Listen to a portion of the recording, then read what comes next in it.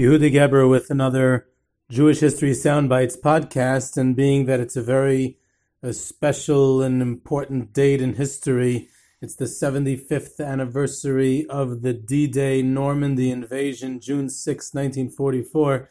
So we'll focus on this story, this turning point in World War II. And although we can speak about the war situation and the invasion for hours, but first of all, we're definitely not going to bore you for hours. And second of all, being that it's a Jewish History Soundbites podcast and not a World War II military history one, we'll try to focus a little bit on starting off by Jews and D-Day. I think we'll kind of move over to Jews in general in the U.S. military during World War II, or even Jews in general in the military in World War II, because that's definitely a story to be told. The context of the D-Day invasion is, of course, the American and British armies opening up a second front in the West. They invade Normandy, France from England, and this is already towards the end of the war. The German army is being beaten back. They've been thrown out of North Africa. The Sicily and Italy have already been invaded. They're basically by Rome at that point. And in the east, the Russians have been pushing back ever since the German Sixth Army surrenders at Stalingrad on February 1st, 1943. Friedrich Paulus surrenders the Sixth Army, the greatest German military defeat on the east. And since then, the tide turns and the Soviets, the Red Army, take the initiative and start pushing back in the Eastern Front. So, of course, in the Far East is a whole other front with the Japanese and Americans, but that's less related to what we're discussing here. Actually, in the same summer, and a few weeks later, June 23rd, the greatest military campaign of the entire war, perhaps in military history, takes place on the Eastern Front. Operation Bagration, I'm not sure how otherwise to pronounce it. The Red Army makes a huge, massive offensive, destroying close to 30 German divisions by the end of the summer, and they recapture the entire Belarus. They move into eastern Poland and Lithuania by the end of the summer. They recover enormous amounts of territory and destroy the German Army Group Center. So that happens on the east at that time, and that is definitely probably a bigger and more important invasion than D-Day, but because it's in the west and because it's opening a second front in France, D-Day captures the headlines, and that's the focus of the story. So there's definitely many Jews in general serving in the U.S. Army at the time. In fact, more Jews served in the U.S. Army than any other Allied army. There was about 550,000, over 500,000 Jews serving in the army, both in the Far East and in the European theater of operations, and in all different capacities. There's Jews serving in combat. A colleague of mine told me recently that his grandfather is not a Holocaust survivor, but he was in Europe during World War II being shot at by Germans because he was on the front lines in a foxhole in France during that time. And there's also Jews serving in other capacities in the U.S. Army, like every other segment of the population. Jews serve in the Soviet Army too for the same reason. The Red Army, there's about 500,000 Jews, and about close to 200,000 Jews in the Red Army are killed in battle. I always challenge my groups when we bring them to either Yad Vashem or into any of our Europe tours where we encounter the Holocaust and we talk about the sheer numbers of victims. And I say to them, if I give you a profile of a Jew killed in Eastern Europe by a German between the years of 1939 and 1945, is he a Holocaust victim or not? And the inevitable answer is, of course, he is. And I tell them, well, 200,000 Jews were killed as soldiers in the Red Armies. I'm not sure if exactly they can be classified as Holocaust victims, but that's obviously a different topic. Now, there's a lot of discussion if Jewish participation in the armies, both in the Red Army and the U.S. Army, as well as the other armies, was a response to what was going on in the Holocaust or to Nazi anti-Semitism. And a lot claim that, yes, it's hard to prove. There was a very strict and strong draft law both in the Soviet Union and in America, and therefore Jews had to participate in the army. It's highly likely that it was quite rare that someone served specifically in the army because he was a Jew and felt bad for what was going on in the Jews.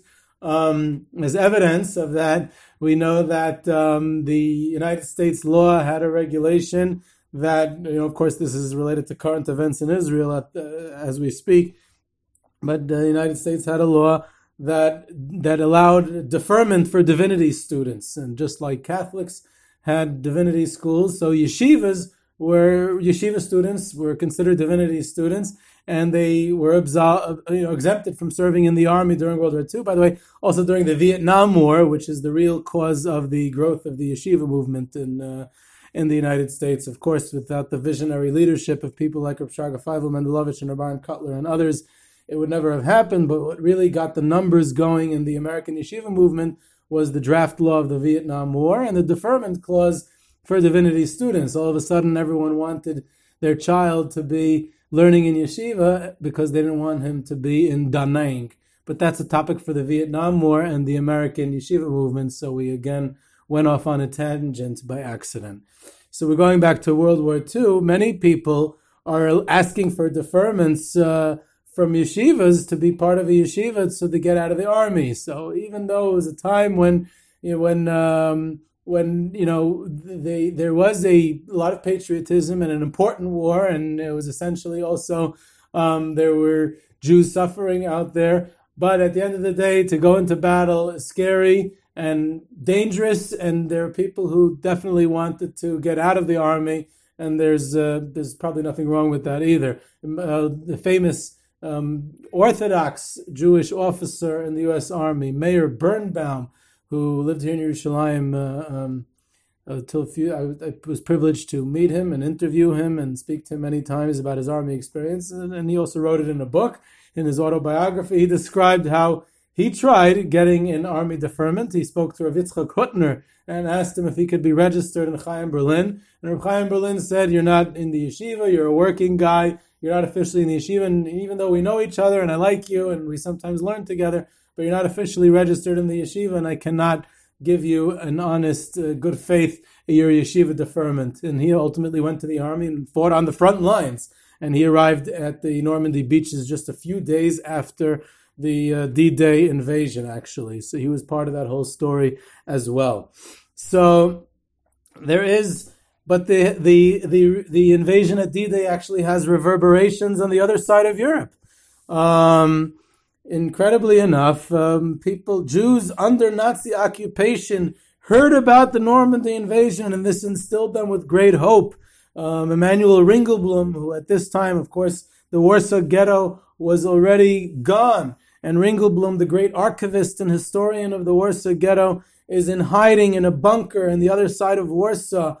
And I'm sorry, not Ringelblum. Ringelblum was already dead by then, excuse me. But one of the last surviving members of the archive wrote that the invasion at Normandy instilled in them with great hope. They thought that this would be finally the end of the war. That's a correction. It was not Ringelblum. It was someone else. I'll have to look that up, who specifically it was. But I do remember reading that.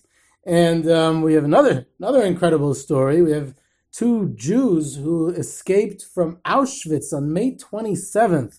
This is a few weeks after the very famous escape of Auschwitz from Rudolf Verba and Alfred Wetzler. So a few weeks later, two other Jews, one of them was a Polish Jew, Czeslaw Mordowitz and Ernest Rosen, they escape on May 27th from Auschwitz. A few days later, they arrive in Slovakia, and they hear about the June 6th D-Day Normandy invasion, and everyone was saying that the war is over, and there's the resistance is going to rise up against the Nazis because the Americans are in France. That's it, the war is over, the war is won, the Nazis are finished. And these two Jews who had just escaped Auschwitz, they went to celebrate, and they got a little shikker, and they celebrated. They were so excited, this terrible war, everything is over. And when they got drunk, they paid for their drinks with a foreign currency that they had smuggled out of Auschwitz.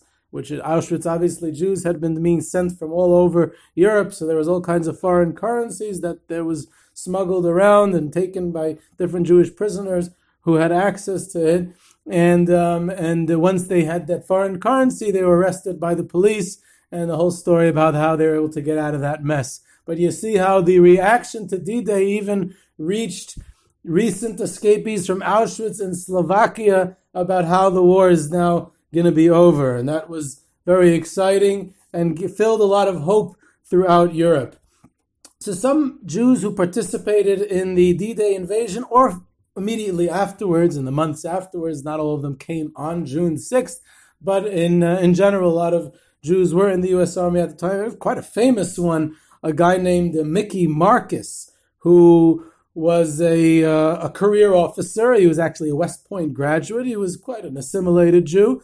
And he was attached to the 101st Airborne Division of General Maxwell Taylor on June 6th, and one of the first soldiers to land on French soil in the early hours of June 6th of D-Day. He flies in with the paratroopers, even though he did not have any paratrooper experience, and he was a military hero even before that, and he remains on the front lines for the first few days of the D-Day invasion. He later becomes the first general of the Israeli armed forces. He's recruited after the war to come to Israel and help build them. This is a Jewish military officer with a lot of military experience, and the Israeli army could use it at the time. He was shot by friendly fire near Telstone, near where Telstone is today, unfortunately in a very terrible accident during the War of Independence, and he was brought back to the United States by Moshe Dayan and buried in the West Point Military Cemetery. But Mickey Marcus was a Jewish soldier on D-Day with the 101st Airborne Division. Another incredible story with a Jew who was not there on D-Day, but he arrived shortly afterwards, a couple of months afterwards, in the summer of 1944. He arrived in France, was the highest-ranking Jewish general of World War II, and the highest-ranking U.S. military general killed during combat in the European Theater of Operations. A Jew named Maurice Rose, and his father was a Polish Rav. His grandfather was a Polish Rav, but he was an assimilated Jew. He kept some traditions. He was definitely, Jewish identity was not very high, but he was a major general in the 3rd Division of the U.S. Army during World War II in France, and he was killed literally during the last days of the war. In the end of March of 1945, he was killed when he was surrounded by some German tanks, and he was tried to get out with his jeep and was unable to do so. There was another Jew who arrived slightly afterwards in France, the later stage of the invasion. He had actually been injured in the Battle of Monte Cassino in Italy, and then he was transferred to France. A Jew by the name of Raymond Zussman. You can't make up a name like that, so it's definitely a Jewish boy.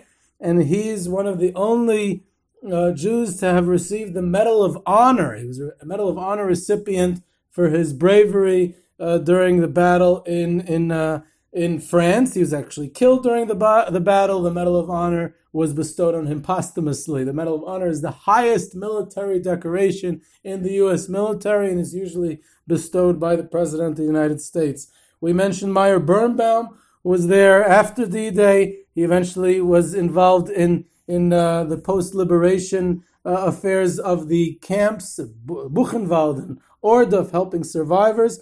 In the Agudas Yisrael newspaper in the United States, Agudas Yisrael of America newspaper, they had this recurring article called "Our Men in Combat." Incredibly, you can look archived; it's all there in the Aguda archives, the Aguda newspaper. They had lists of the soldiers who were affiliated with Agudas Yisrael, talking about Orthodox soldiers who are affiliated with the very early and young Aguda in America.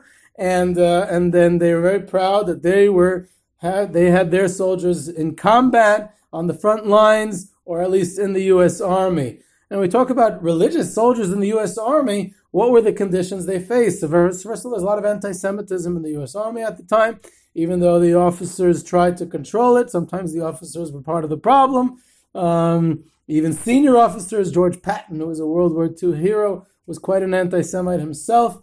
And there were others, even within the ranks of enlisted soldiers. Sometimes there was even new immigrants, Jews who had arrived from Eastern Europe only 10, 15 years before. Some of them, still spoke Yiddish at home. And when they come to the U.S. Army, they speak with accents. And then that would give them another reason for people to make fun of them, to bother them, to tease them. And here they had to sustain the challenges of military life, not only of the regular challenges, but also the teasing of their own peers. To get kosher food was a challenge. Davening was a challenge.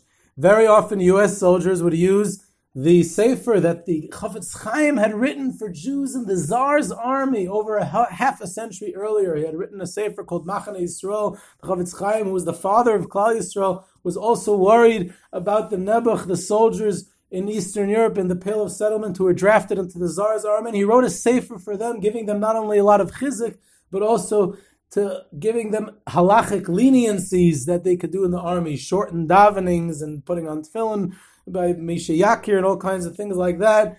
And Jews in the American army during World War II used that same sefer of the Chafetz Chaim that was written for Jews in the Tsar's army, using it for a different time. What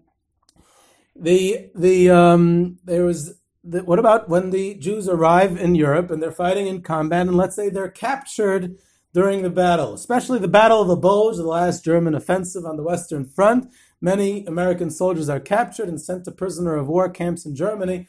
What happens to those Jews? So the Nazis, believing that they did in racial ideology, so it didn't matter what country a Jew comes from. So even though they could not access the close to 5 million Jews that lived in America at the time, but theoretically they would be part of the final solution had the Nazis had access to them. So here they have access to several thousand Jews because they're captured as U.S. Army soldiers. And in fact, the Nazis did try to separate these Jews from the other soldiers. This was a policy they definitely did on the East. Captured Jewish soldiers in the Soviet Red Army were separated, were identified and separated and sent to death camps. Just this week, the last Sobibor survivor. Sobibor was a death camp, not a concentration camp. There were very few survivors. The only ones that survived were because of the revolt that took place there on October 14th, 1943, and 47 prisoners from Sobibor survived the war. The last one died this week. He was a fellow by the name of Semyon, which comes from Shimon, obviously. Rosenfeld, a real hero. He grew up in the Ukraine and was drafted into the Red Army during World War II. He's captured in the early days of the war on the East, right near Baranovich, ironically. He's sent first to a labor camp in Minsk when he's identified as a Jew, and later to Sobibor, where he's chosen to be one of the few that work. He survives the revolt. He survives in hiding in the forest, and then he rejoins the Red Army at the end of the war.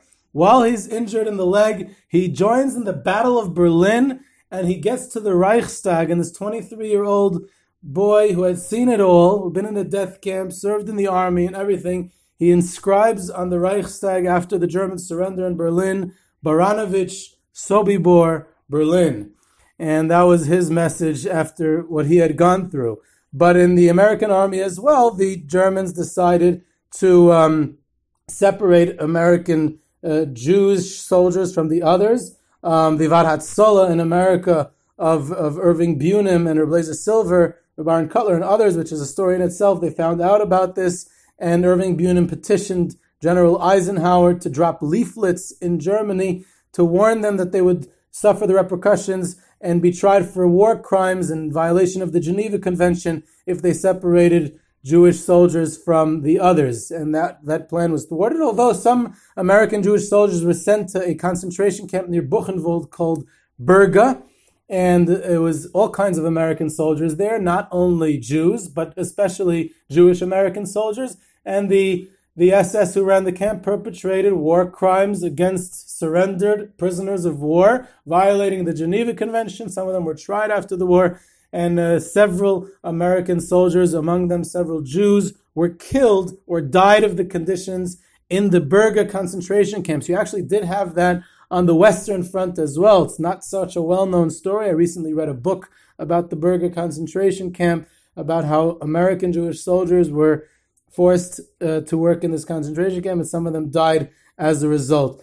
There's definitely much more to speak about Americans at D-Day, Americans in World War II, and Jews in serving in the other Allied armies. Perhaps we'll find a future opportunity to do so in a future podcast.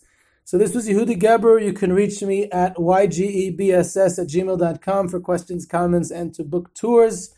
You could subscribe now to Jewish History Soundbites on iTunes, Google Play, Spotify. Don't miss an episode. If you enjoy it, give a rating, good rating. Share it with your friends and family. And you can follow us on Twitter at JSoundbites. And we hope you enjoy.